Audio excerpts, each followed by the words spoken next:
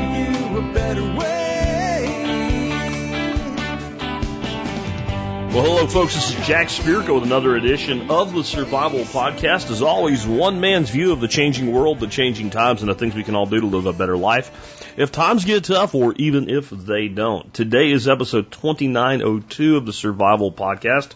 And much like yesterday, I'm actually going to record or actually live stream the main body of the show. Now, if you're listening to this then on like a podcast aggregator or something, that's already happened, but it'll mean the video's out there and it can be used, because I think today's video is or today's podcast is going to be something that can be useful. I had somewhat of an emotional struggle with myself over how to handle the problem I'm trying to correct today. And those of you that know me, that know there's nothing like a good old-fashioned Jack rant, macho man savage, elbow to the head style of rant. This year, I have been highly encouraged to have huge hope for the future of the world as a whole, and specifically for our future. When I say our future, I mean people that are agorists, anarchists, libertarians, liberty-oriented, homesteaders, preppers, people that actually understand that we control our own destiny far more than anybody else out there that tries to interfere with it. And I've tried to do something this year that I hadn't done for a while. When I first started TSP and I was just trying to get off the ground, I was a very accessible personality to others. If you said, hey, Jack, come on my podcast, I was like, sure. If you said, hey, will you speak at my event? Sure. Will you come to this state and do a thing? Yeah, sure. And over time, you build success and you have so many people pulling at you, you tend to have to start saying no. And there's two ways you can say no. One is no because you need to, and one is no so you can ask for more money to do a thing. Mine was the first one. I needed to be me, and I needed to not be pulled in 1,000 directions. Well, looking at what's happened to our world over the last year and a half, and I threw so much work into 2020, what I decided to do in 2021, and I started doing this long before y'all knew it, where I knew I was headed toward a 4-show-a-week schedule with the Miyagi Mornings recaps and all. I started trying to free up my life a little more, not so I could just screw off, but so I could also give back and start saying yes again. And good and bad has come from this. Good has come from the show's footprint is larger. More people are coming to the show. I'm hearing from people like, I found you here, I found you there, and that's all great. The bad is this thing that created a conflict in me with how to handle today. And I could either go Jack rant, beating people up, or go positive. And I'm going to go positive. But I want to tell you the reason that I want to go negative. I have done things like John Bush and Derek Brose's Greater Reset. I got involved with some other presentations through John. I've worked with some other folks, recently Jeff Berwick. A lot of other places I've gone and presented some piece of what we do. And that's been great. And everybody I've dealt with directly in those situations has been great. But we're now at a point where everybody's live streaming everything and there's an ongoing chat while you're doing that. Everybody is creating a Telegram group for their event and for their movement, and that's good. But because I've been involved as a presenter, I try to always give more than most do. I really mean that. I'm not saying that just to be heard. I really try to give more. And one way I give more is I actually talk to people. And any of you who have come to like real world events, you know that even recently, if I did an event, I remained approachable. Like a lot of people come to, a thing and they do their presentation and they disappear or they have a little small click or whatever. Like, I go to the bar and say, hey, I'm at the bar for the next 4 hours. Come hang out. And so I try to do the same thing in the virtual world. I hang out in the chat rooms or the Telegram groups or whatever and see what people are saying, and I offer my help. And a lot of times people don't even know who they're talking to. They don't realize I'm one of the presenters or whatever. I'm not known there, so, it's actually better that way, I think. But because of that, I see things that disturb me. And the word to sum it all up is defeatism. In some of these groups, I wonder why these people are even part of any kind of a movement, because they've already quit. They've already determined that Bill Gates is going to buy all the farmland. He owns most. I heard last night, even the media's in on this kind of stupid shit, overstating things. Bill Gates owns most of the farmland in the United States. Bill Gates owns a fraction of the farmland in the United States. Single largest holder, and owns most of the farm. Different effing things, people. That doesn't mean it's not a problem, but if you have a problem, and instead of addressing the problem, you make the problem worse than it is, and you do that across 20 problems, it's no wonder these people might as well be sitting around, sucking their thumb, rocking back and forth like an autistic child saying it's not worth it, it's not worth it, it's not worth it. It's the kind of thing that when you listen to it, you feel like you've gotten some kind of disgusting ick on you, and like, I gotta pause this and go take a shower. So, I realized that if I come on this podcast, and I respond directly to that in the counter narrative of how ridiculous that is, I'm talking to the wrong people. I'm sure we get new people all the time. There may be people coming in that maybe need a little bit of that, and you'll get it. To ask anyone who's been around here, the Jack Rants will continue. The Jack Rants will continue until morale improves, right? But I also try to be the positive, solutions-oriented individual. So today's show is 15 reasons I'm highly optimistic about our future. And let me tell you how this started. I was going to do 8, and when I got to my 8th one, I'm like, oh, wait. And then it became 10, and then it became 12, and I stopped at 15 so the show wouldn't be 2 hours friggin' long. It's not hard for me to think of reasons to be optimistic. It's actually difficult for me to think of reasons to be pessimistic about my future. Right? I'm optimistic about our future, but I'm extremely optimistic about my future, and the reason is I don't control your future. I can look at the landscape and see all the opportunities that are out there for you to make a difference in your life and the lives of those you care about, but I can't do it for you. I've taught that way for so long. There's nothing new to anybody hearing that. But I know what I can do with the opportunities that are there for me, and I know I'm gonna effing do it. The only thing that's going to stop me from doing it is I'm going to die. If I get hit by a gravel truck or something like that, okay. And I'm a fatalist. I understand that kind of shit happens, and I don't worry about it because I got too much living to do before that day, whenever that day comes. If it comes tomorrow morning, I get in my car and I decide to go somewhere, which is unlikely. I don't leave very often during the week. But if I do, and boom, the gravel truck hits me, metaphorically or actually, all I can say is I'm glad I dedicated the last 13 years of my life to this show. And all the things that happened because of it. For so many people, some I'll never hear from, never know. Right? I mean, that's how you got to live. And when I look at that and I think of the future, as long as that gravel truck doesn't take me out, and I look at these 15 things I'm going to give you today, I'm excited on fire. So we're going to have a great time. I'm going to do just those, just the list and my commentary on them on a live stream on YouTube today, so you'll be able to find that.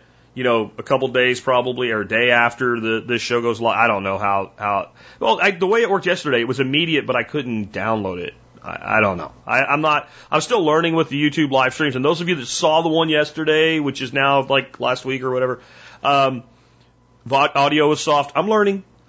We all have to learn new things, and I think that's a good thing. Anyway, before we get into the 15 reasons that I am so optimistic and why you need to ignore toxic voices, let's go ahead and hear from our two sponsors of the day. Sponsor day number 1 today is Western Botanicals. I love herbs. I spent a lot of my life researching and learning about herbs and natural remedies.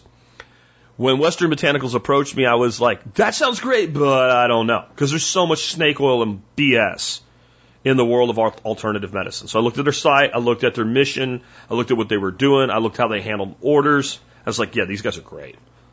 Their goal is to put an herbalist in every home in America. You know what? They'll never achieve that, and that's why it's a noble goal. If you learn anything from that, set a goal you can never achieve, and then do your best to achieve it anyway. That's what Western Botanicals is all about. Learn more at westernbotanicals.com. Next up today, the Free State Project. If you're feeling like you're surrounded by toxic people, go somewhere like you're surrounded by optimistic people all the time. That's the Free State Project. That's a whole bunch of people that went to New Hampshire to drag it against its will, kicking and screaming toward the world of liberty. You can learn more at fsp.org. And hey, how about this idea? It's a beautiful time of year right now. Up in New Hampshire anyway. Gorgeous weather. Why don't you take a vacation? Go to fsp.org FSP.org/visit NH, and you'll learn how to do that. And it's really cool. You go take a vacation, and you just get in touch with them and say, I'm going to be taking a vacation. And they might be like, well, where are you going to go? And you might be like, I don't know. White Mountains, I heard, are nice. Oh, they're gorgeous, by the way, right? But they might be like, well, what do you like? Well, here's the places you can go. And here's some people that you can meet with and talk to and hang out with. Maybe just go to the bar and have a drink with, or like maybe you got kids and maybe like you can go somewhere where kids hang out and like have a play date or whatever it is for you, you know? So where it's more than just a vacation, it's actually a visit. That's a great productive way, double stack. And if you're actually thinking of moving, you own a business yourself, I know you can write that off. You can figure out how to do that. You cut a tax write-off, visit New Hampshire, maybe find a new home. Even if you don't meet new people, and you're going to hear today, meeting new people, the right kind, is critical, even if you do not like co-locate with each other. So check them out today. Again, FSP.org/visit NH. All right, with that, guys, let's get into the main topic today. Again, I want to talk to you guys about 15 things that I'm incredibly optimistic about our future due to.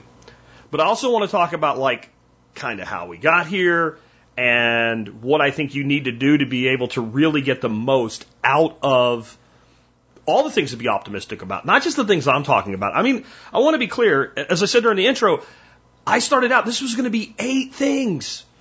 And then I got to 8 and I'm like, I got more. So it was like 10 things. And then I was like, no, I got more. So it's like 12 things. And I'm like, I got another one that's 13. I'm like, my OCD won't let me do 13. I got plenty more. So I got to 15 and said, you got to stop or the dadgone show is going to be 2 hours long. So I've got a ton of stuff to feel optimistic about.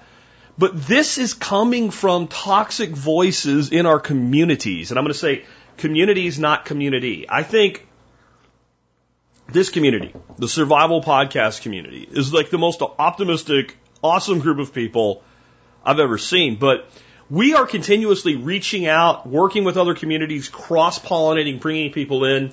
I did a lot of stuff this year so far. I'm going to keep doing more and seeing the discussion, not really the presenters or anything in these other events, but like seeing the discussion of the attendees and the people that are like part of these movements, how negative they've gone.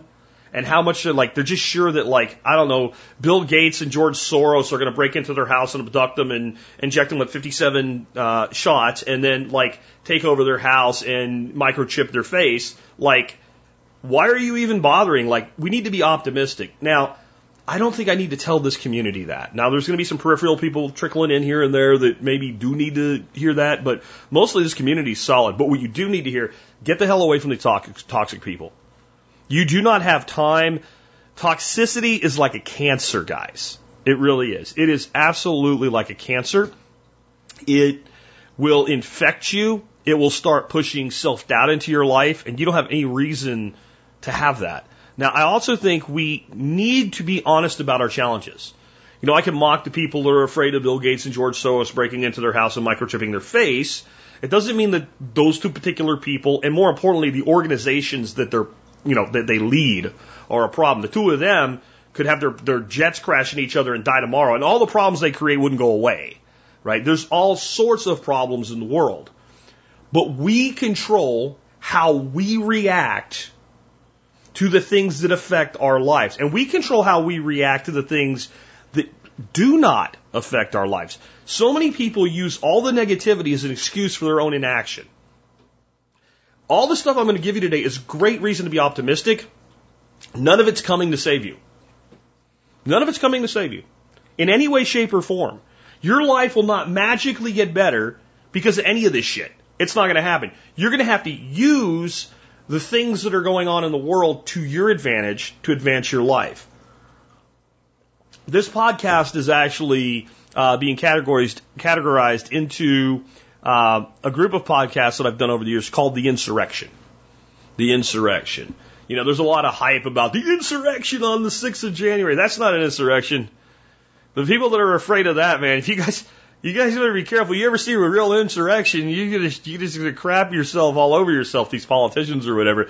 That wasn't an insurrection. But there are many types of insurrections. But you notice I said an insurrection, not a revolution. All right? Revolutions are where you get a bunch of people really pissed off, and then they go kill one group of ass clowns, and immediately turn around and install another group of ass clowns in their place and think everything's going to be better, Now we have elections instead of those, but it's pretty much the same process. You clean house, you end up with a new group of ass clowns. You don't take charge of your life, you ain't got nothing. Insurrections take the power from the people who should have never had it in the first place and put the power back into your hands. And you don't always have to do that by, guillotining them or anything like that. We can do that simply by making a decision about how we're going to use the advantages we have in our world. So here we go. Here's and it says 12 because I didn't even update it, but 15 things that have me incredibly optimistic. One, I was asking people on the live feed, give me some things, and many were talking about the weakness in fiat and cryptocurrencies and stuff, and it is in that vein, but it's very specific. El Salvador and soon to be other nations adopting Bitcoin as legal tender. This is so much bigger news than I think people realize, because I want to put it this way. There's a lot of naysayers in the world of Bitcoin right now because it's crashing. If I would have told you these naysayers, these people that have to crap on everything crypto, they have no idea what they're talking about. If I would have told you in January of 2020, by June of 2021, Bitcoin will be in the mid $30,000 range.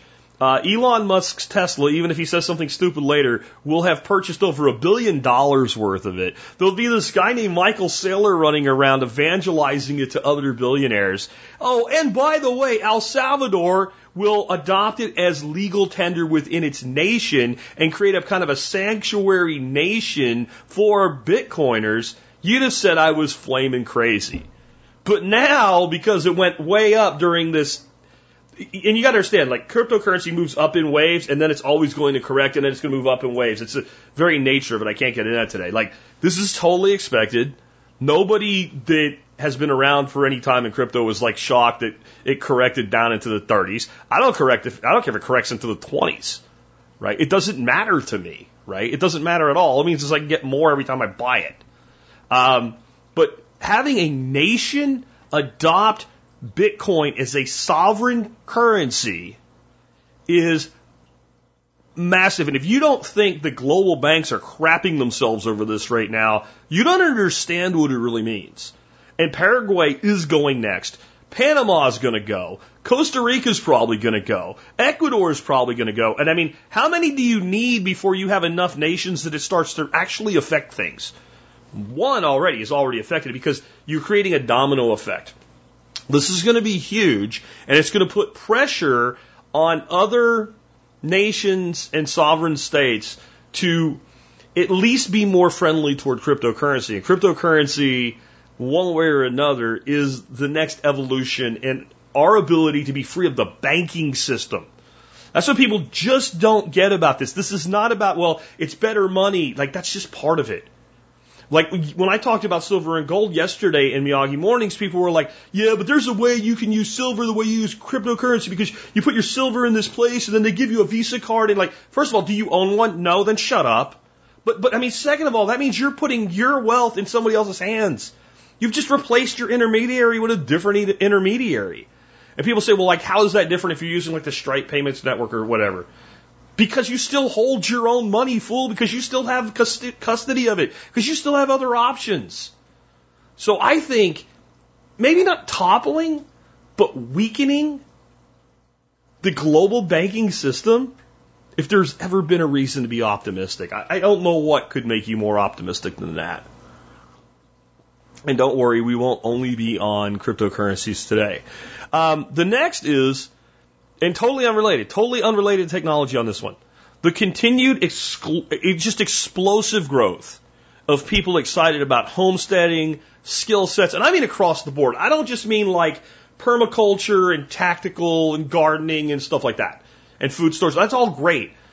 Some of the most incredibly successful YouTube channels out there right now are how to cook. How to cook. I can't remember what the guy's new Pro Home Cooks, I think is what he calls himself now. They started out as Brother Green Eats, Guga Foods and his other channel, Sous Vide Everything, Alex the French guy. All these people are doing is teaching people how to cook, and they are massively successful. Do you know why? There's a thirst for knowledge, for people to be able to do things for themselves, and a realization by our younger generation that we failed them. Thank God they figured it out. I mean, I'm Gen X. We knew the generation before us, fellas. They just left us home and we had to figure shit out. So we knew. Y'all thought they were taking care of you because they were there, but if they didn't teach you how to make your bed, clean your damn socks, and make yourself a grilled cheese, you were failed. But you are grown-ass people now. Get out there and learn, and you're doing it. And I mean, if you look at some of the most popular content creators, they teach people how to do things. And again, I don't care what it is. Yes, the homesteading segment is through the roof, and that's tons of things. Like, you can't be a homesteader and not know how to cook. It doesn't work that way, right? And livestock husbandry and things like that. But just about anything. Look at the people that are successful that are teaching people how to do woodworking. Look at the people that are successful teaching people how to do metalworking and welding and fabrication, CNC, three-dimensional printing. People are becoming incredibly enabled from a skill set standpoint. We've rapidly started to transition from a nation where nobody can do anything to everybody can do a few really cool things. That's incredibly powerful. If you are pessimistic in a world where people are becoming actually more educated in a real way, because to me, knowing shit is one thing. Being able to do shit, now you got something.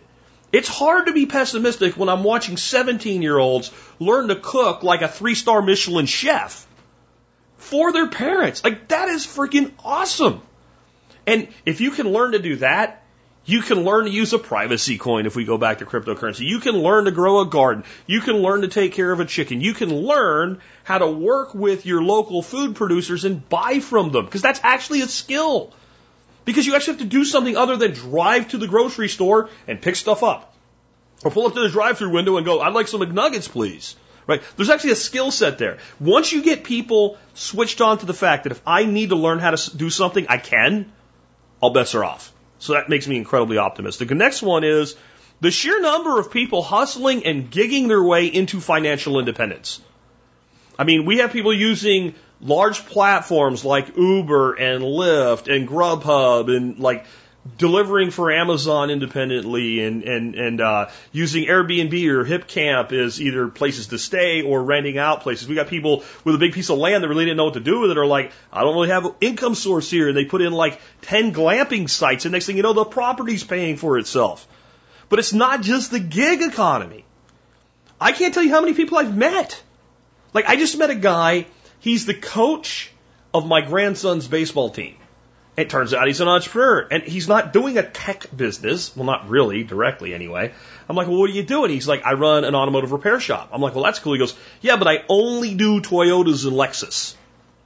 Right? So he's created this alternative for people to paying high dealership costs and having faster turnaround. His business is exploding. He's my age. He only set the business up a few years ago. So there are people from like high-tech, information, content generation, to farming, vehicle mechanics, like all across the board. That knowledge that we talked about in point 2, people are taking that knowledge and figuring out, like, once I learn 10 things that I didn't know, which one of those 10 do I love and I'm really good at and there's a demand for? You make that Venn diagram and people are doing it, and no one's telling them to. I mean, some of us are telling you guys to, but mostly people are just going, I see success, therefore I know success is possible, therefore I'm going to go after it. And I don't know, maybe it's just I run with a different crowd, so to say. Like, when you start hanging out with entrepreneurs who are successful, they hang out with entrepreneurs that are successful. And maybe you don't all become like really great friends, but when you see what's really being done, when you see people building real wealth in their lives that are starting from nothing, my nephew runs kind of a content generation business as well. And we were talking to a guy recently, he said, yeah, but one thing you need is startup capital. I'm like, you don't need startup capital. I started with a friggin' $18 Plantronics headset and a $35 micro recorder doing a podcast. And my nephew's like, and I started with an iPhone and that's what I already had. Like, so there's so much opportunity, and the fact that people are taking it, the sheer number of people hustling and gigging their way to success. If you want a stable nation, you want as many of those people as possible. Next up, the accelerating growth of free speech-oriented platforms and content platforms. I probably should be live streaming this on Odyssey right now, and I'm not because I ain't quite figured everything out over there yet. And I do have a huge audience still on YouTube. But man, my audience on Odyssey is exploding. It's 10% of what it is on YouTube, but I did it in 1% of the time. Library is the backside of Odyssey, the video platform for those that don't know that competes with ScrewTube here. And they put out a graphic today that shows the growth of their total membership, total people with accounts, total number of people that are watching, but just the content creator curve. And it starts in like 2017 when they launched, and it's like really flat all the way, and it's slow growth. And they grew more from January 1st to today than they grew all the years combined behind with new content and new content claims on the site. They've exploded. Float is still a lot younger, but it's exploding. And they've got the money and the backing to build the next generation social media platform, and people are coming over. You know, I do one little video about Float, and the number of people following me grows like by 500 people. Those are people willing to make a move, to make a change, to do something different. And it tells me that people are starting to wake up to the reality. It doesn't do me any good to sit on these legacy platforms and tell my truth if no one hears it or sees it. Because even if I'm not being censored, you know, when I talk to my brother, my uncle, my friends, etc., they never see any of the controversial things I post. Only the guy that hates me, that wants to argue with me, does. And so people are realizing it's not just about direct censorship, it's about control, it's about manipulation, it's about having your data sold. And slowly but surely, people are starting to leave and come over. MeWe's another great platform. They grew from, I think they were like 2 million users like 2 years ago. And they're somewhere approaching 20 million users now. 20 million is not chump change. It ain't Facebook yet, but it ain't chump change. And so just seeing that people are willing to try these other platforms, to use them, to start learning them, and to realize, like, you know, you don't need Facebook. And I'm going to tell you how quick this can go. Way back in the day, I remember when almost everybody that got online would, you know, pick a number and hit click, and they'd hear dial up, and they would hear, "You've got mail." And then a little technology called DSL came along. And I would have like friends calling me, go, "Hey, I just had DSL put in, it's so fast, it's awesome, but how do I get to my AOL?" And, you know, I had some pretty decent stock holdings at the time, and I was like, with my broker, like, we need to get the hell out of this, because this is about to fall apart into nothingness. Because as soon as people realize they don't need it, they'll stop using it. And now AOL is like a crappy news site, right? You went from being the almighty to a crappy news site, and it was gradually and slowly at first, and then overnight. This is what's going to happen with social media. Because no one really likes being censored. And if you censor all of the people from one side of a thing and they all leave, there's no more discussion. So people talk about these alternatives being echo chambers.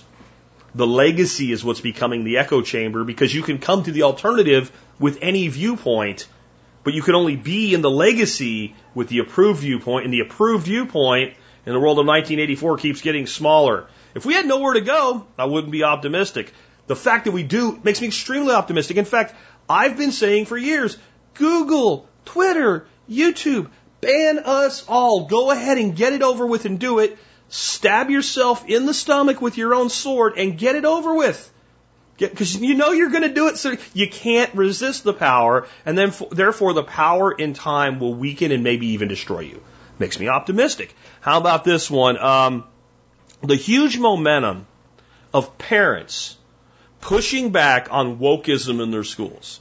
You know, critical race theory is getting all the attention right now, but is that it?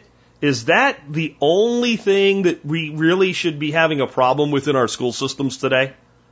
Is it really? Haven't we been indoctrinating children for a long, long time in our school systems? See, I think they overplayed their hand, and we're going to get to that in a minute.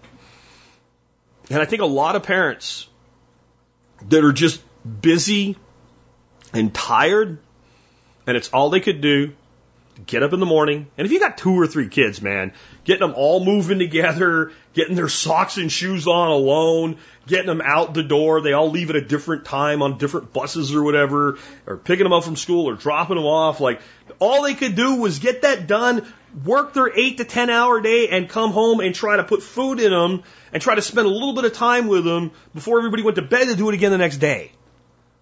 And that meant that they didn't see what the schools were doing. But when they overplayed their shit with this COVID thing, when they sent all the kids home, parents got something they had never taken the time to see before, even though it was in plain view.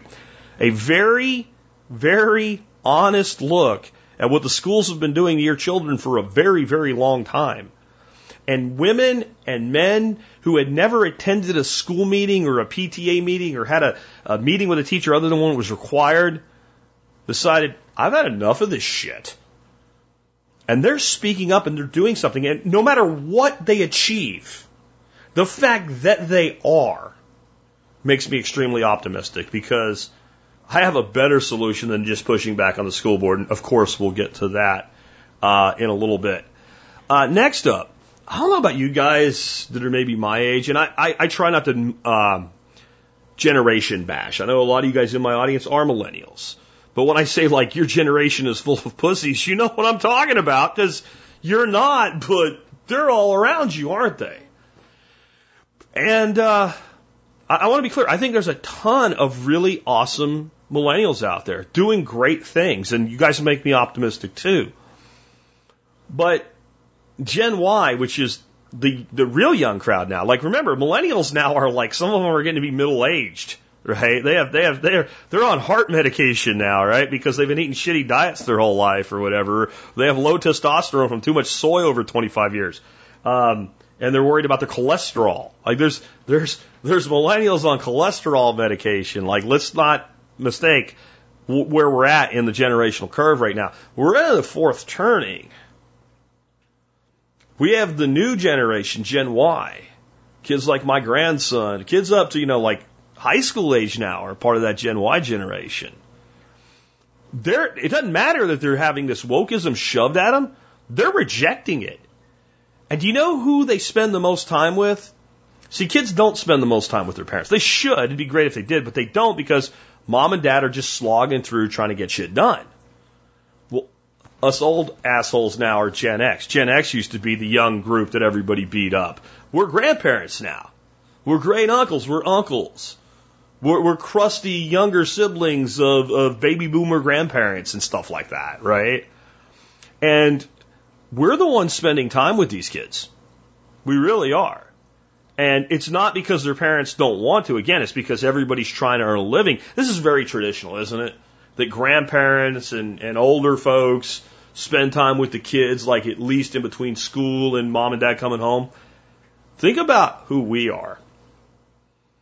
And this is not some ego trip or anything, but just think, I'm talking about not me. I'm talking about the whole damn generation of Gen X. We're the kids, came home from school, no one was there, and we just figured shit out. Doesn't make us good or bad, it just is what it is. Now you've got this group of young people who think all of the stuff that's being thrown at them is nonsensical bullshit, that are looking for alternatives. And the people they're turning to say, show me how, teach me how, tell me the truth, are a bunch of sarcastic old bastards like me, who have always just figured out things on our own because it's the only choice we had. And by the way, we did it before there was an internet, not because we wouldn't have used it, but because it wasn't there. It just wasn't there. We didn't have the option. There was no way that we could use something because it wasn't there. In fact, let me speak up, a little bit for millennials right now. The only reason that people don't think we of Gen X were even stupider than you guys in your younger days, in your mid-20s, early 20s, is there wasn't an Instagram and a Facebook and shit like that. Because the stuff we did, if there was a photographic record of it, oh my God. So again, I'm not picking, I'm just saying, like, these are these differences in generations. I really recommend everybody read The 4th Turning and understand that that's the cycle that we're seeing playing out now. We are the children of the boomers, who were the children of the World War II generation. We were in that transitional phase, and we've raised these millennials we bitch about. I mean, we need to bitch a little bit less since we're the ones that did it. But we kind of just overcompensated, I think, and they're bringing up this Gen Y, and they're bringing up with all their wokeism and stuff. But kids are smart. Kids are smart. The reason it worked on you guys that are millennials, it was incremental over time. So now your kids, they're just trying to put it all into them at once. So since they're not using incrementalism anymore, kids are like, no. Or turning. I mean, the young girls, man, they're being very feminine, etc. While we're trying to put women into sports, men into sports as women because they wear a dress. Like, this is nonsense. This next generation ain't having it. The fact that Gen X is the mentors to Gen Y, to me, that makes me very optimistic. Again, I hope I don't bend a nose in the millennial world for that, because individuals are individuals and generations are averages. Next up, I don't think there's been a time in history where you have had a greater ability to earn income by helping other people, whether it's with information, whether it's by being a resource, no matter what it is. Like, you've never had a time where it was so easy to monetize your life. And not everybody's going to do it, and it's not right for everybody. But if you think about it, even though I'm a podcaster, what I've really done is monetize my life. I have a lifestyle business. And lifestyle businesses lead to incredible freedom. There's two ways that you can create freedom in your life through your business, etc. And one is to make so much money that you can just do anything you want. And the other way is to make enough money to be able to afford whatever you need while doing what you want. And we have this incredible mixed opportunity now because there's so much opportunity to build really large businesses. And when I say large, I'm not talking Amazons, right? I'm talking about, $3-4 million businesses, like the gentleman I mentioned who runs the automotive repair shop. Right? He's got employees. That's a small business in the world that we view from the top. But in the world of an individual just starting something and building an income out of it and being able to have an operational business and have freedom because I can leave for a week and it just runs, that's a big business. That amount of money is a big business. Being able to make a few $100,000 a year, though, or more, as a one-man show, or maybe having a little bit of contract work done here and there, my God, it is incredibly liberating. And if you can do it in a way where, maybe I don't want to work on cars every day, but I do want to teach people. I do want to interact with people. I do want to go work with my garden. I want to work with my ducks. Like, being able to live that way, that creates freedom. And you might think, well, that gives freedom for one person. But see, every person that creates freedom for themselves becomes an example to others. And people tend to get closer to what they strive for than what they don't strive for. That's just how it works. So I think we went through a really long period of time under a belief system that either you were a giant corporation or an employee. We lost that entrepreneurial spirit, and we didn't see a lot of it around us. Today, because of the visibility created, because one of the best ways to market your business is to show what you do, people are seeing that this is possible. And, let's say for every 10 that try, one will succeed. About a 10% ratio of eventually they'll figure something out. And you have 9 failures and they'll go back to work or do something else. Well, all you have to do then to get more people liberated this way is get more people to see it so more people try.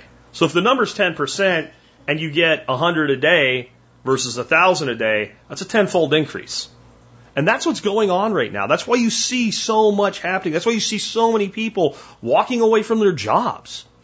Because they're developing this kind of freedom. And if that doesn't make you optimistic, man, check your pulse. Something's wrong. Like, you've been plugged into the matrix for way too long. You need to eat that red pill and get the hell out of it. Go down the slimy water slide, man, and meet Morpheus and get on with your living.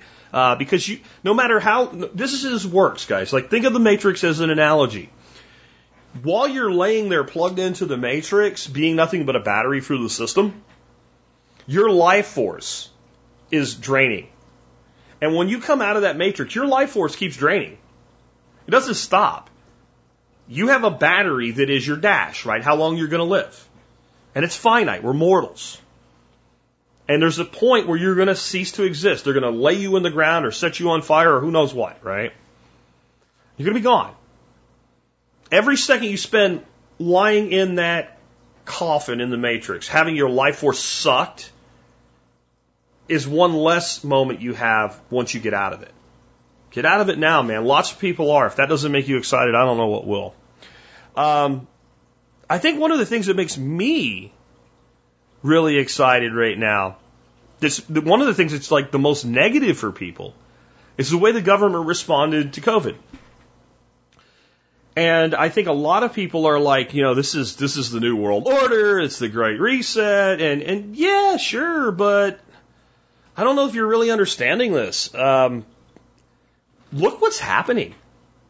Even in countries we think of as being inherently socialist like the UK, the UK has lockdowns that make the things that have gone in the United States look like a joke. Still. And because of that, they have like multi-million person protesting going on. Because when one guy walks his dog, yeah, the bobbies will come out and arrest him. When 1.5 million people take to the streets of London and say, he ain't doing it, it's kind of like that scene in Tombstone, remember? Where Wyatt Earp tells Sheriff Behan, I don't think I'm going to let you arrest us today. That's how that works. So instead of burning their own towns down, they're standing up for their freedom and their liberty. We haven't seen as much of it here in the United States because we haven't been as oppressed. That's encouraging to me because it means the harder they've oppressed people, the more of a response they've gotten counter to what they want. They overplayed their hand. How many people, let me see, just give me a Y in the chat on YouTube here. How many people, you live in a place where there was some sort of controls or lockdowns or whatever for COVID, and now there's still some semblance of restrictions, but no one gives two shits. I mean, some people do, but the majority of people just don't care, and they just go on about their lives, and the mask came off, and Fauci comes on TV and says, you can still have virus in your nasal pharynx. And I was like, screw you, and I'm going back to my life, and I'm living my life. Okay. As damaging as it was, look at all the why. Yes, right? All right. As damaging as it was to the psyche of the nation to be clamped down on like that and for these people to comply. Do you know what happens to a person who's put in that position and reaches the point where they say, no, I'm not doing this anymore. It's over because I've determined that it's over. What happens the next time you try to clamp down on that person? They don't go through the same process again, or if they do, it's very abbreviated. I listen to these people, well, now you can go outside without your mask. If shit. I've been going outside with my mask, without a mask forever. The only time I ever wore a mask during all of this crap was when the grocery stores were being so Nazi that if I didn't do it, they would have thrown me out and had me arrested, and I absolutely needed something. Those two, they had to go together. Or when the restaurants started opening back up, and I was going to restaurants where I knew ownership, and I knew they didn't want to do it, and I was just like, you know what, okay, yeah, I'll wear a mask from the door to the seat, even though it's stupid. But I wasn't doing it to comply. I was doing it so I could buy stuff from somebody who I wanted to support. Now, when you put people through that process, no matter how long, and there's going to be the mask Karens, there will be mask Karens in 2030. And I'll ignore them the way I do now. And I will mock them the way I do now. But the vast majority of people, even in the United States, have decided, I'm done. Let me see whys again. Who's done? And I mean, you're done. You're just not doing this now. Let me see. I'm waiting a little for a little lag. There it comes. Here comes the stream, right? You're done. Boom. There it is. Boom. Boom. Boom. Boom. People are done. You can say whatever you want. They can do whatever they want. You're not going to comply, are you? You're just not going to do it. Man, that should make you optimistic. Sometimes tyrants make mistakes. They usually do because generally they're stupid. All right. Moving on. Here's another great one for polling the live audience. Who here, let's do a different letter this time or something. type me in for this one if you agree with this statement. Is whether you've trusted the media or not in the past, today your trust in media, mainstream media, is at an all-time low. If that's you, put me in the chat for me there in the live stream, right? To me, that's, and here they come. Here they come. All capitals, right?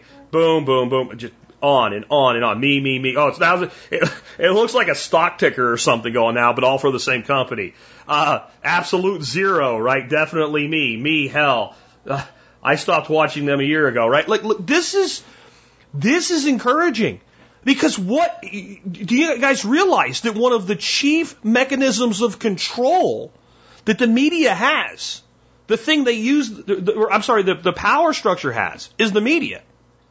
This is how you get politicians elected. This is how you get politicians attacked. This is how you get laws passed. This is how you get laws repealed. This is how you manipulate a society. It's the most effective mass manipulation tool in history. And up until a couple of years ago, even though some of us were awake and understood that it was all bullshit, 90% or more of people believed that the majority of what you heard in the news was at least based on truth. And that's why it was so effective. Now people are like, it's bullshit. Even people that take the opposite side, they still know the media is bullshit. They've literally so overused their control mechanism, they broke it. And it can't be fixed. It can't be put back together.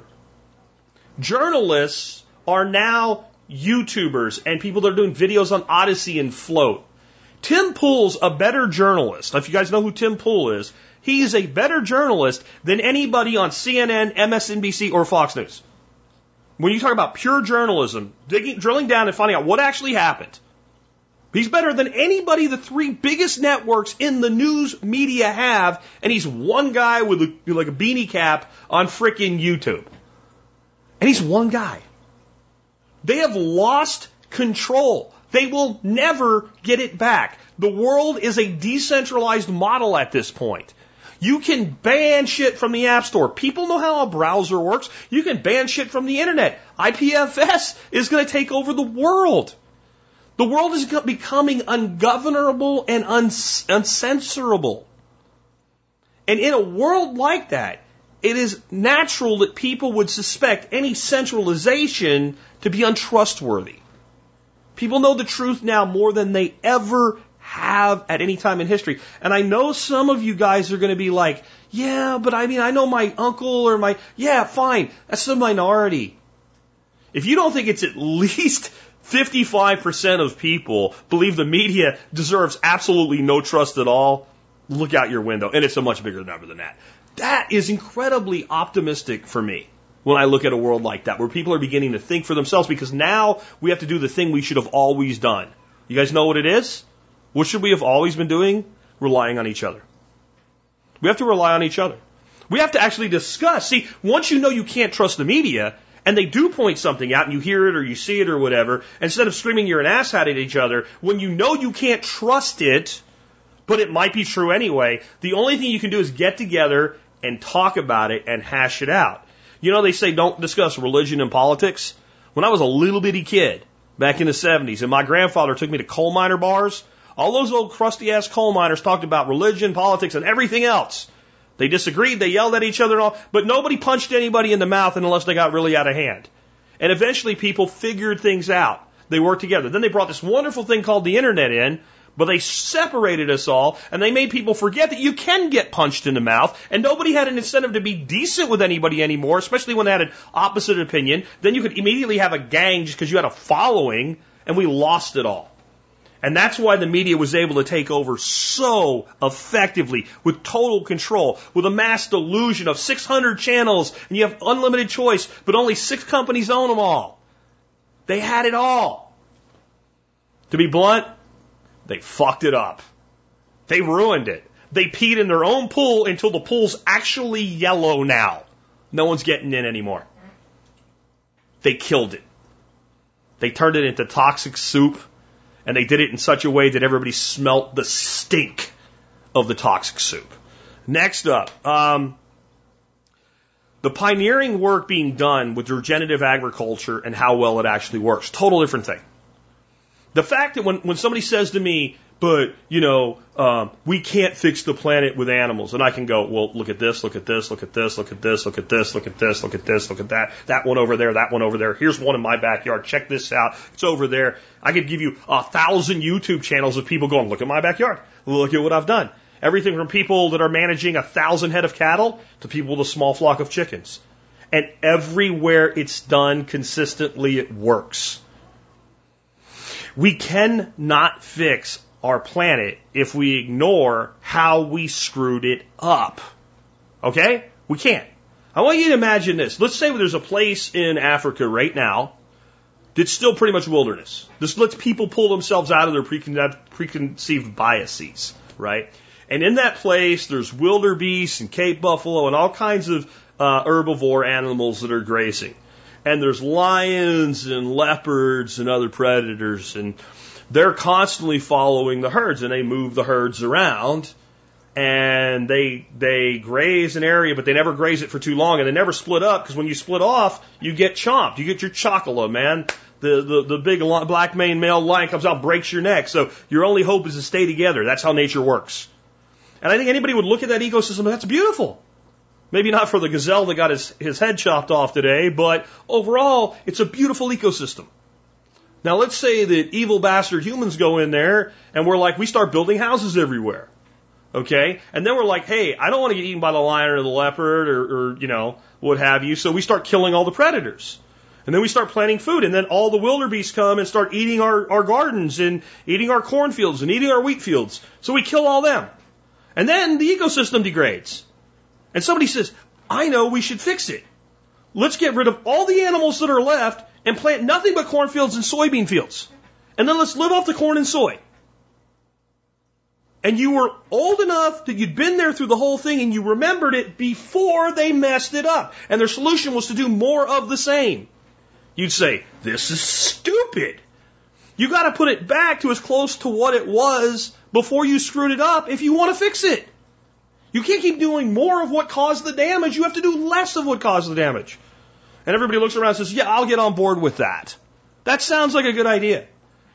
If they start saying, well, here's what we're going to do. You know that Joe Tiger guy, whatever he is, the nut job in Oklahoma, I think he's in jail now. We're going to go to his place and all the other places, and we're going to get a whole bunch of predators and let them go in the backyard to replace the predators so that there's something to manage and control the animals.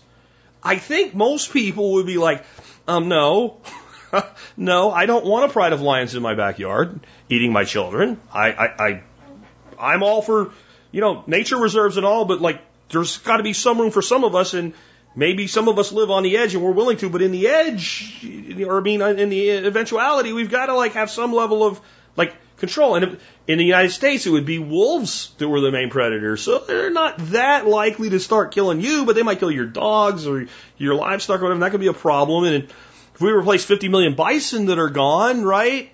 How's that going to work? The number of people that die every year in vehicular collisions with bison will exceed the global deaths from real COVID really, really quick. We can't do that either.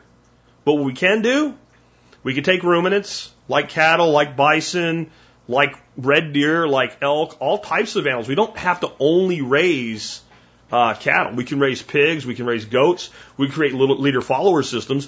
We can take all these damaged ecosystems and we can holistically graze and rotate and mimic that, and we can put more carbon in the soil that way than any natural system other than shallow marine systems.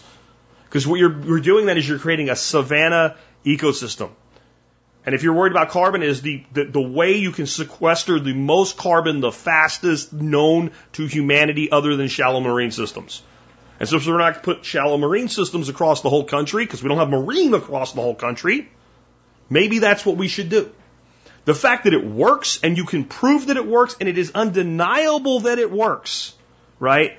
That is incredibly optimistic as far as I'm concerned. And because anybody can do it. It's what I love about cryptocurrency in another way. The fact that you can build a cryptocurrency, even if it fails, but you can build a technology for existing cryptocurrency, you can build on an existing platform, and that anybody anywhere who takes the time to learn can do it, that is incredible. And the fact that anybody that really wants to can get into the regenerative agriculture game is insane to me. And when you say, but I don't have money for land, you can go lease land and learn the skill of managing cattle and pigs or chickens or whatever it is. You can lease land incredibly cheap because you don't need great land to start, and you can develop the skill and you can develop the revenue stream and you can develop the income, and then you can get your own land and you can do it there. Anybody can do it, and it works. And it is a skill. It does take time. So don't misconstrue what I'm about to say. But it's not hard. And what I mean by it's not hard is it's not like only certain people can do it. See, to me, that's what's hard, right? It's something that's, it's simple, right? But it's not easy, is another way to look at it. It's simple, but it's not easy. But what that means is anybody who will take the time and really wants to can do it. And it is the single most regenerative, restorative thing we can do for our environment. And you got all these young people out here that care about the environment, but they think a tax will fix it. They think free college and taxing giant corporations that are going to pay for their free college will fix the problem. Eventually, a segment of these young people goes, yeah, that doesn't track logically. And their younger siblings have already figured this out in Gen Y. Like, no, that doesn't make any sense. Because they got old crusty bastards like me taxing their allowance to teach them how taxes work, right? And then buying them things they don't want with their own tax money and giving it back to them just to get it driven into their skull. And they're like, well, I care about the environment too, but, Grandpa Jack seems like he's got a handle on this. Look at all this beauty back here. And look at what the neighbor's yards look like in comparison. It's too powerful, it's too strong, and it works too well, and it's infinitely accessible. And any of you that want to do it, that are making excuses, do me a favor. Stop that shit right now and go figure out how to get it done, because you can. And you will be helping everyone if you build success in that world. In fact, that's a bonus for you. All the shit I'm giving you, any one of them or any group of them you pick and build success in your life, you're not just helping you, you're helping other people. The fact that some redneck hippie duck farmer in a gulag t-shirt, right, can come up with 15 things, that all 15 of them, you pick any one or any group of them and you go do something with it and you have success in your life, you'll actually make the place better for other people too? Come on, if that doesn't make you optimistic, again, check hold a mirror in front of you, make sure you're not like, dead people and you don't know you're dead. Good Lord. Next. The people that are willing to relocate for freedom are incredibly inspiring to me. And it's happening now in droves. And again, I think it was part of overplaying the hand of COVID, but I think the only way you got that deluge of people leaving Los Angeles, leaving Seattle, leaving Portland, leaving New York, leaving, freaking Cleveland, leaving Philadelphia, leaving, Maryland, the only way you got that, there had to be an underlying existing discontent. There had to be something that all you needed was that last little push, and it sent people over the edge, and this just happened to be the thing. I bet if anybody's in the chat that you moved during COVID, but you were going to anyway, you just went faster, and there's only like 100 people in there. Type me in, we'll see if there's anybody. Like, even if it's 1 out of 100, that's pretty justifying of what I'm saying there. Like, it was the last straw, I gotta go, I gotta get the hell out of here, and you went ahead and you got it done. One of the greatest strengths that the United States has is the republicanism model, which has been largely, neutered in many ways, but it still exists. And COVID showed people that it exists. Because your life in Texas, trust me, was much better than your life in New York during the last year and a half.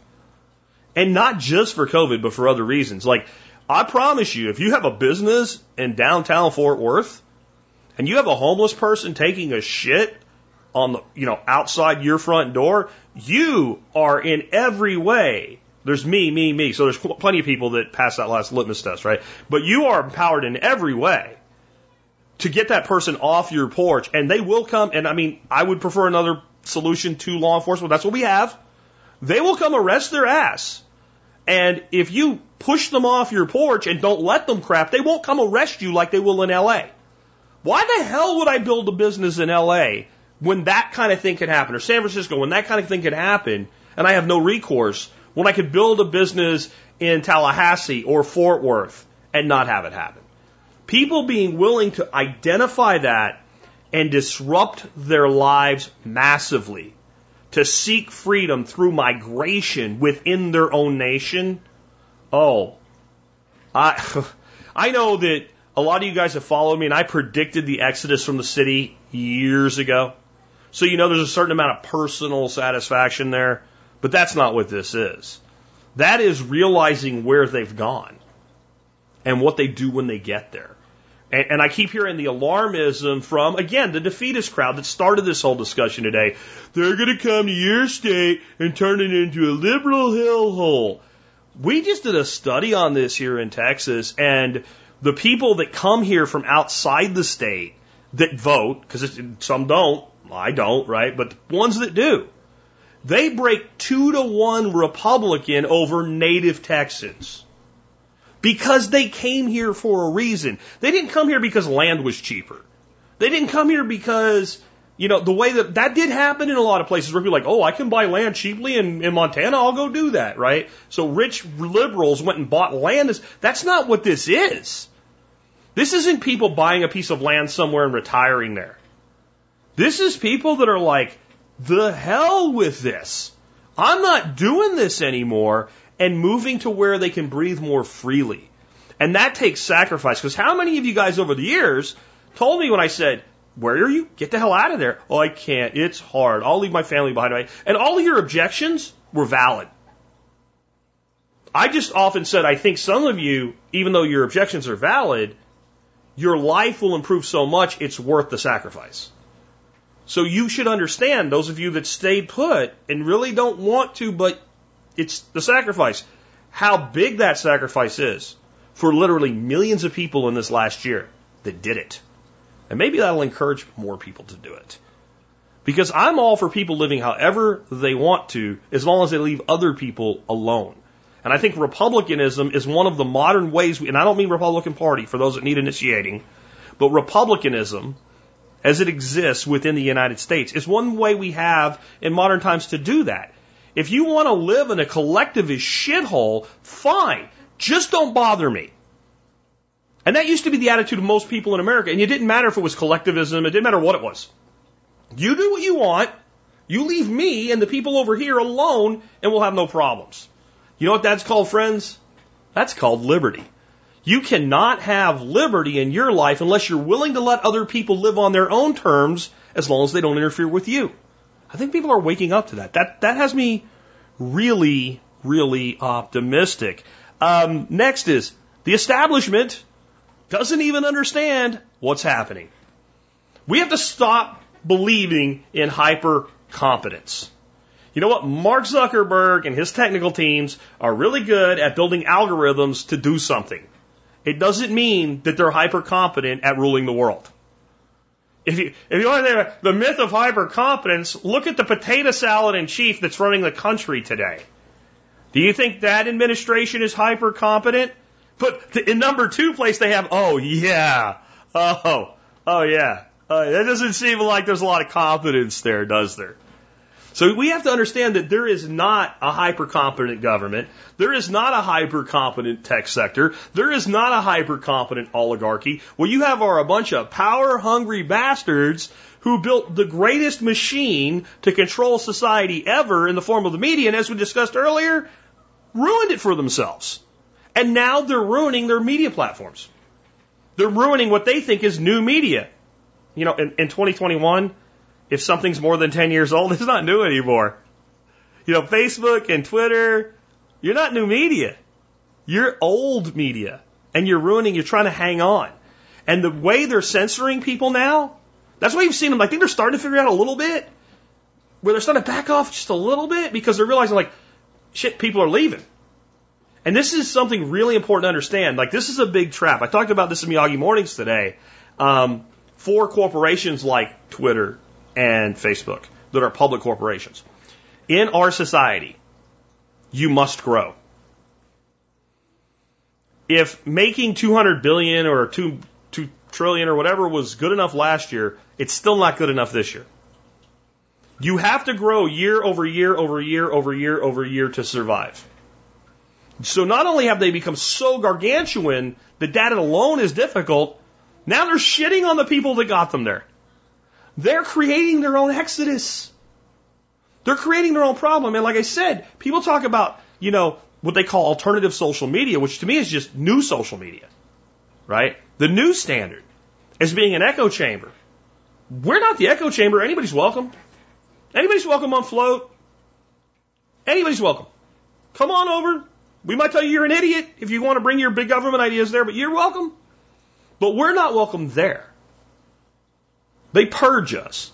For all I know, I've tried to be kind of careful with this live stream on YouTube. This one could get taken down. I don't know. I'm running out of strikes. I could be gone any day. Go ahead, Gulag, do it. I don't care. It'll cost me, honestly, it'll cost me a couple grand a month if I lose my YouTube account. But I'll risk it because if it's worth doing, it's worth risking for.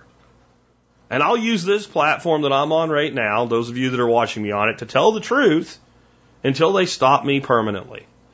But I'm building something else somewhere else, and they don't get it. They think they've actually silenced, for instance, a Stefan Molyneux when they kick him off YouTube. They don't understand the guy's building presences everywhere else. They don't understand that, what's happening now. This is part of what I think some of you guys that are not as optimistic as me, you need to learn something in your life. Patience. Patience.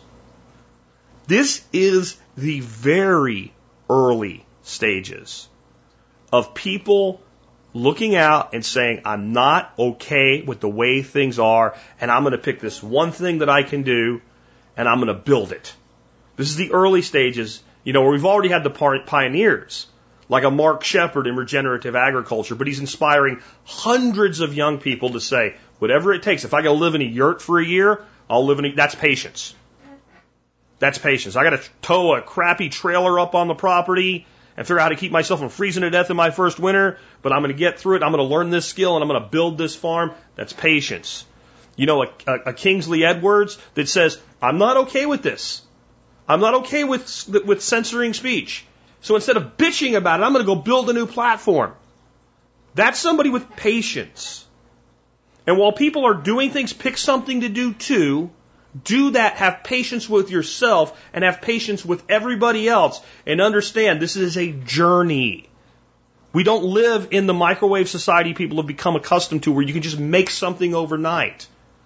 When I was a little kid one time, I was at a diner where my grandmother worked, and she asked me if I wanted a piece of pie, and I said yes, and she said, do you want it heated up? And I said, well, how long will it take? Because you're a kid, you're not very patient. She goes, not long, and in 20 seconds I had this steaming hot piece of pie in front of me.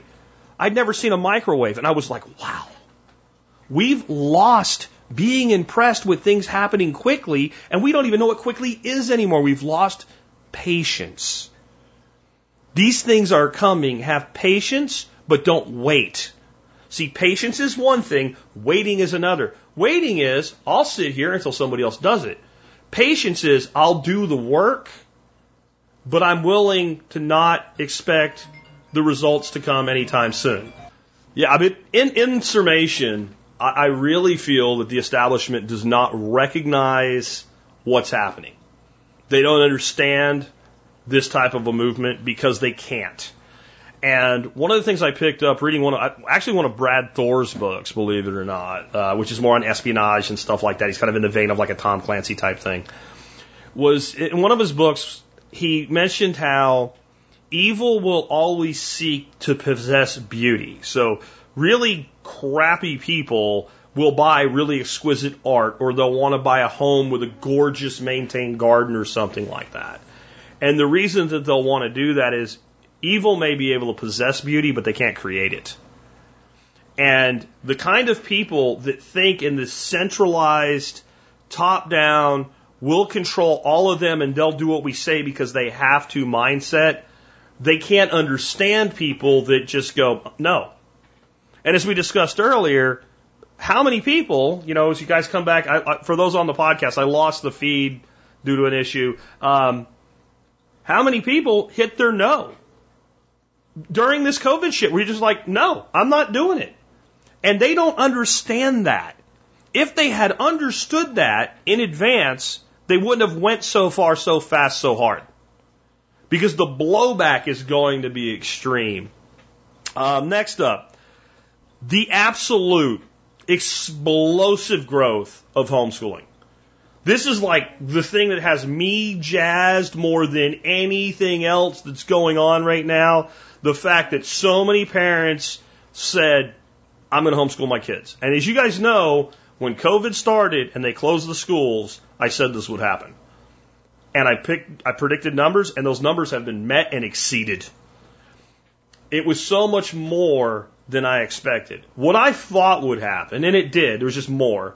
What I thought would happen is, Bill and Sue would have, Johnny and Janie home from school and see that they did pretty well at home and then think, well, if I have to have them at home anyway, why don't I look into alternatives? And that did happen. And that was a big part of this. But what happened more we alluded to earlier. They got a look at the education that they thought they were providing their children and realized what it really was. I know there's a lot of great teachers out there, but there's also two other kinds of teachers out there right now. Because you've got great teachers that are great in spite of everything. And God bless you if you're one of them. You got teachers that could be great, but the system has beaten them down and they've given up. And they're phoning it in. And you've got teachers that are absolutely incompetent and they shouldn't be educating a dog how to lick its butt, let alone educating your child. And that's just true in any profession. If you go to mechanics, you got great mechanics, mediocre mechanics, and crappy mechanics. The difference is, a crappy mechanic doesn't make any money and gets fired. And you great teachers that are great in spite of everything, you've got them on both sides of you, the crappy ones, and you get paid the same as they do. Parents saw that and said, no, I don't think so. And they found all these wonderful programs where you realize that like a school like Excellis, where my grandson attends, they can find the very best teachers for the one thing that teacher teaches. The absolute best. And they can scale them to thousands of students instead of 20 or 30. And parents are like, wait, this is affordable and it's better. And my kids are excited when they learn. I need to do a video one day of my granddaughter. She's not even old enough to be in school yet. And we do like out school classes for her. And she sits down in front of that screen that's supposed to be like, all the TVs tell you, distance learning doesn't work. Not if somebody shitty's on the other end of the screen, it doesn't. But my granddaughter sits down to learn about a different country or a different animal or something. She is through the roof excited. She's so happy to learn because kids want to learn. The fact that parents have seen this, recognized it, and have said, I'm not letting you have the privilege of having my child under your supervision and education anymore. I'm not doing it. I'm done. I'm out. Has me incredibly optimistic. And it's millions of people. The school we're using, when the school year restarted, we had trouble like getting into there. We're building out like half a segment of a co-located data center right now. Give us a bit. We'll get it fixed. We were not prepared for the number of people. That's one option. It's one option. And homeschoolers, by and large, they produce kids that either go to college and excel or they start businesses. Yes, public schools are very good at sending young people to college. It doesn't mean they excel when they get there. It doesn't mean they do well when they get there. It doesn't mean when they get through. Homeschool is very good at sending the right children to college to do well and to creating entrepreneurs and self-motivated learners that do other pathways because they come at it with a different perspective. Not I'm going to college because I'm supposed to go to college. Most homeschool kids, when you talk to them to go to college, and plenty of them do. I interviewed one young man, homeschooled his whole life, went to Harvard. This whole idea that they won't get to college is stupid. It's nonsense. It doesn't matter. But when they get to that point, they're like, well, which path's best for me? And man, that's the generation that I want in charge of things when I really am an old man, hitting another old man with a Metallica shirt on because I think that Megadeth was better in an old folks home, right? Like, that's who I want in charge. That's who's going to be in charge. These kids that are being raised now and being taught to think for themselves has me incredibly optimistic. The overall growth of agorist thinking. I talked about all the entrepreneur stuff and everything that's going on, but You can't go there and not go a little bit further. Sure, you can be an oligarch that has built your business off hundreds of millions or even billions of dollars of government money, and you can be a big government liberal, because that's how you got what you have.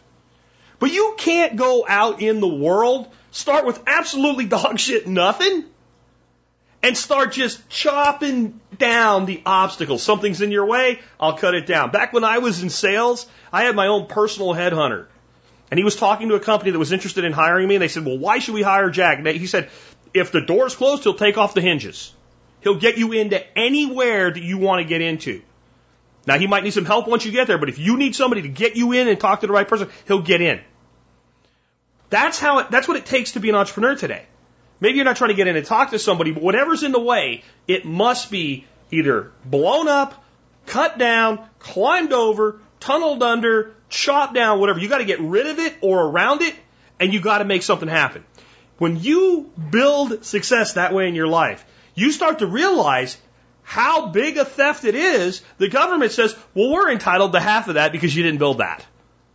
You realize how nonsensical that argument is. You realize, like, you weren't here helping me do this shit. So you're like, no. And even if you do everything legally, right? Even if you do everything legally, you do it better legally. You start doing what I always say to do. 95% of the tax code is how to get out of doing what the 5% that tells you what you have to pay says. You start saying to yourself, I know what I'm going to do. I'm going to get a tax attorney and a CPA, and I'm going to figure this shit out, and you're going to get less of my money. That makes me incredibly optimistic. That makes me incredibly optimistic. See, those oligarchs and all, they don't pay tax either. But they have other people do it all for them. They live in a la-la land, a fake world, a non-reality world. That's like what I said earlier. They don't understand what they've done because they don't live in the world where they did it. They live in this little bubble over here.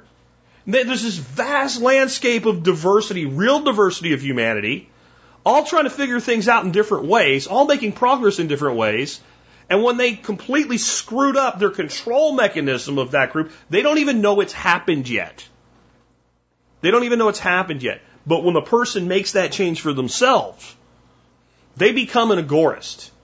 Meaning not so much an anarchist, which that's pure agorism is anarchy.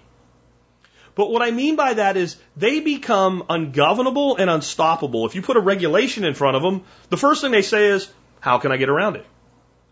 See, when a person hasn't made that switch, when somebody, like, I think it'd be a good idea to do this, and somebody says, well, you can't do that because, and they're like, well, shit, I better go do something else. But once a person's made that switch, you put a thing in, it's a game. It's a game. Well, then, I can't do it if I call it this. Well, what if I call it that? And you got an attorney going, well, maybe. But if you also added this, and then you call your buddy up and go, hey, and then all of a sudden you are doing something that technically you're not supposed to be able to do, but you're doing it technically legally. That's a Gore's thought. And I don't want them to have 1 penny more of tax money than, I don't want them to have any, right? But I definitely don't want them to have 1 penny more than they're actually entitled to. And I want people to know how much they're entitled to keep and know how to structure things so they can keep even more. And apparently a federal judge agrees with me, some case against the IRS. He said it was literally a business's patriotic duty to pay as little in tax as possible. Learned that last week. You learn something new all the time if you're learning all the time. And I'll just fulfill my patriotic duty and give those bastards as little as possible. I want to starve the beast. I want to starve the beast. And it turns out there's tremendous ways to take your income and invest it or channel it or use it or structure it in certain ways where the book that says what you have to do says you don't have to do it anymore. I'm talking about totally legal methodology here with agorism, but I'm also talking about, selling some eggs over the fence, giving people rides, making things for people.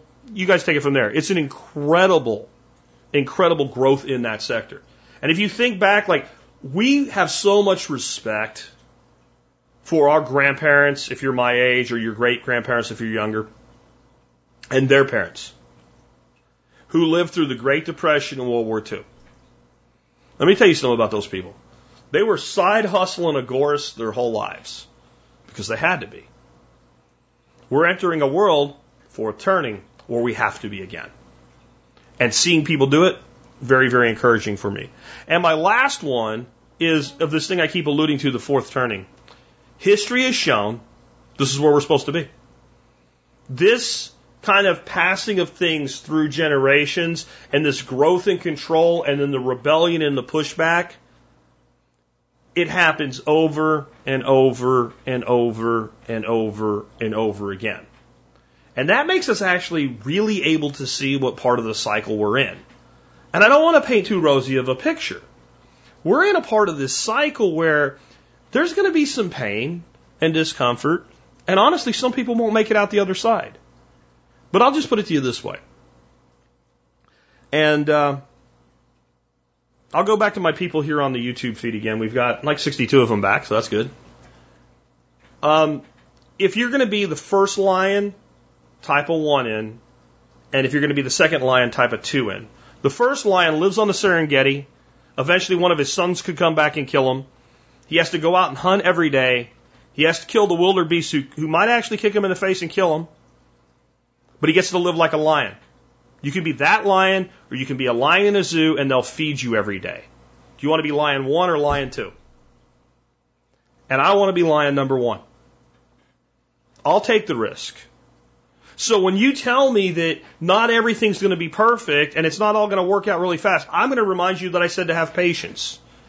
And you might remind me that along the way of having that patience, of doing that work, that something bad could happen to me. I'm not unaware of that.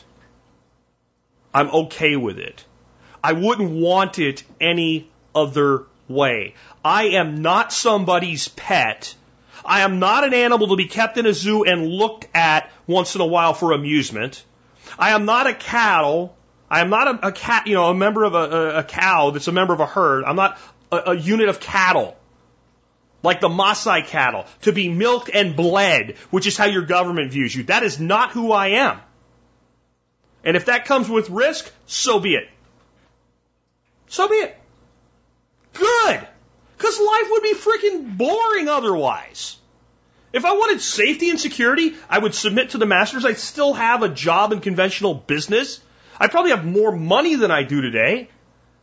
I'd probably be out fishing right now instead of talking to people and making a difference in the world. That's boring. That's boring. It's meaningless. And the second that I figured out I was wasting my dash doing it, I stopped. I took risks. Made mistakes along the way. But in the end, I found success. Because when you don't have a choice, sooner or later you do. That's the way it works. And that's the world we're moving into today.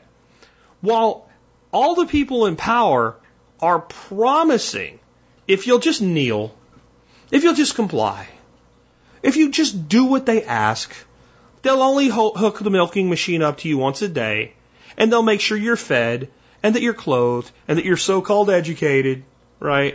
And that you're housed, and you get medical attention. That you'll get all of that if you'll just comply. And they always thought that if they could get to the point where they could make that promise and have any possibility of even getting close to fulfilling it, that the majority of people would kneel. Turns out, it's not working out that way. Every day, more people stand up. Every day, more people reach their point where they say, no, I'm done now. I'm not doing this anymore. And there is a point in a movement called critical mass. And when you're talking about a nation of 300 million people, it's very easy to not realize you're hitting it. That it's happening in front of you right now because we live in the microwave society and we want that piece of apple pie in 20 seconds piping hot. Folks, you're going to get your apple pie. But it's a 1.5-year-old tree right now. Tree has to grow. It has to produce the apple. It has to be ready to pick. It has to be peeled. It has to be sliced. It has to be baked. It has to be made into a pie. But every apple pie that was ever made eventually got made because somebody planted a seed or grafted a twig. It always starts out small. But it always reaches a point where the canopy spreads and the windfall alone exceeds what you can use. That's where we are. That's where we are, and that's why I'm optimistic. So with that, guys, I hope me playing around with live streaming here hasn't made it a little bit disruptive to the show. Hopefully it's made it better. Interacting with people in real time kind of amps me up a bit. So hopefully you guys got a good shot in the arm today. I want to remind you, if you like the show and the work that we do, you can always help support us by doing your online shopping, simply starting at tspaz.com. That's T-S-P-A-Z, tspaz.com. Item of the day today is one that I found because I got tired of buying canned air to clean my computer. And occasionally my computer needs to be cleaned or bad things happen. Yours probably does too. I'm talking about desktop computers here. You have the little fan whirring in there and it pulls dust and dirt and debris in there and it starts clogging up your processor. You ever hear your computer start to go like that? That's bad. That's making to burn up and die. You need to take the cover off. You need to blow it out. And most, like mini hand blower things for doing this, you might as well get a soda straw and blow with your breath. I mean, they just don't have. I have one on the website made by a company called X-Power. This thing will blow for real. I mean, it will clean every aspect of it. And I use it in my shop all the time too. Like when I'm doing woodwork or something, I got like dust all over the bench. I don't vacuum it up. I don't use a shop vac up on the bench. I just blow it all off and I make my grandson sweep the floor up and then it's real easy to get rid of it that way. But boy, cleaning tools and everything, this thing is awesome. Again, it's made by X-Power. Comes with multiple attachments and you can use it for like inflating rafts and air mattresses and stuff like that too. I know some people think you can use a blow dryer for this. It doesn't work worth a damn. This thing is purpose built. It is amazing. Check it out. You can find it at tspaz.com. And remember, you can stay in touch with everything I do if you follow me on social media and if you get on the Telegram channel. If you get on the Telegram channel, whenever a new item of the day comes out, you'll know within minutes that it came out. And that way, some of them sell out. You won't miss the opportunity. Also, you can help support this show by becoming a member of the MSB. Just go to thesurvivalpodcast.com and click on members or /members. That'll work for you too. And you can sign up. You'll get a bunch of discounts. It'll pay for your membership and you'll support the show at about 18 cents an episode. With that, let's go ahead and wrap up with our song of the day. This song could not be more perfect for this show. And once again, it happened with, background universal synchronicity with John Adam picking the songs, because I don't pick the songs most of the time anymore. It's called Prodigal, as in the prodigal son. And it's by a band called Blacktop Mojo. And I keep wanting to say Mojo, because if it was Spanish, it would be Mojo. But when I looked it up, apparently it's Mojo, M-O-J-O. Never heard of these guys before. They're amazing. And this song, just the sound of it, the emotion in it, the arrangement, the guitar, etc., is one of the best songs I've ever heard. If it wasn't for the messaging and the ideology conveyed in it, it would still be amazing. But if you think about the story of the prodigal son was a young man in the Bible. A rich man had two sons. And one son wanted his inheritance now instead of when his father passed. And he wanted to go off and examine the world and live his life. And the father gave the son the money, and in only a few short years, he had to return home. And there's a big lesson in that, but that's not what this song's about. But it uses that imagery.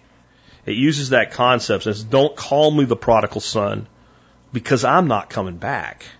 I'm going out on a journey that I know will never end until the day that I die. And it really is a very intelligent song in that it invokes other symbolic things. Like it doesn't use the word, but it invokes Icarus. Who's Icarus? Icarus was the guy that, strapped some feathers and strings and sticks on his back to make wings and melted them all together with wax and tried to fly to the sun until they melted and he fell from the sky. And so there's a stanza in this about, string and sticks and feathers and wax, and that's what that's about. And you'd have to know the story to get the connection. But I think what the song is conveying is whatever it is, whatever failures are out there, I'm going on my journey. And the video to the song is incredibly powerful. It makes this incredibly powerful song even more powerful. It really does. It starts with a young boy who is the protagonist in the storyline kneeling at the grave of a father and having to go through life without that, but yet choosing to live life to the fullest on his own terms, in spite of the pain, in spite of the things that might go wrong, in spite of all of it. It's just absolutely a fantastic song, and it fits today. Because the only way you can be optimistic about the world we live in today is to know that you're willing to live your life that way. And I hope that you are, especially after today's show. With that, it's been Jack Spirko with another edition of the Survival Podcast.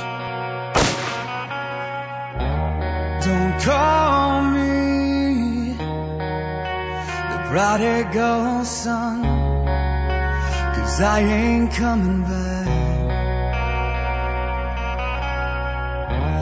I'll make it on my own. Let me walk my own path.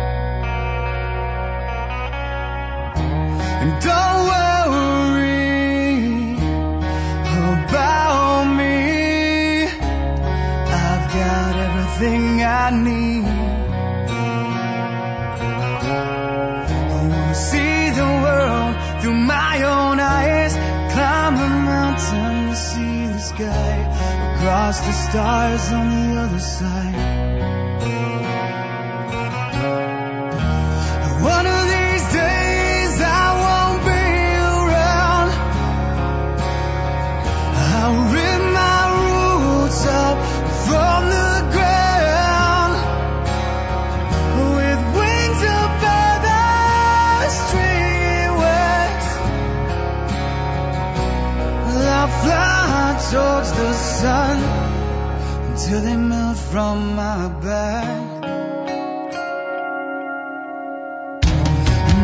Tell me there's nothing left to find. There's nothing more than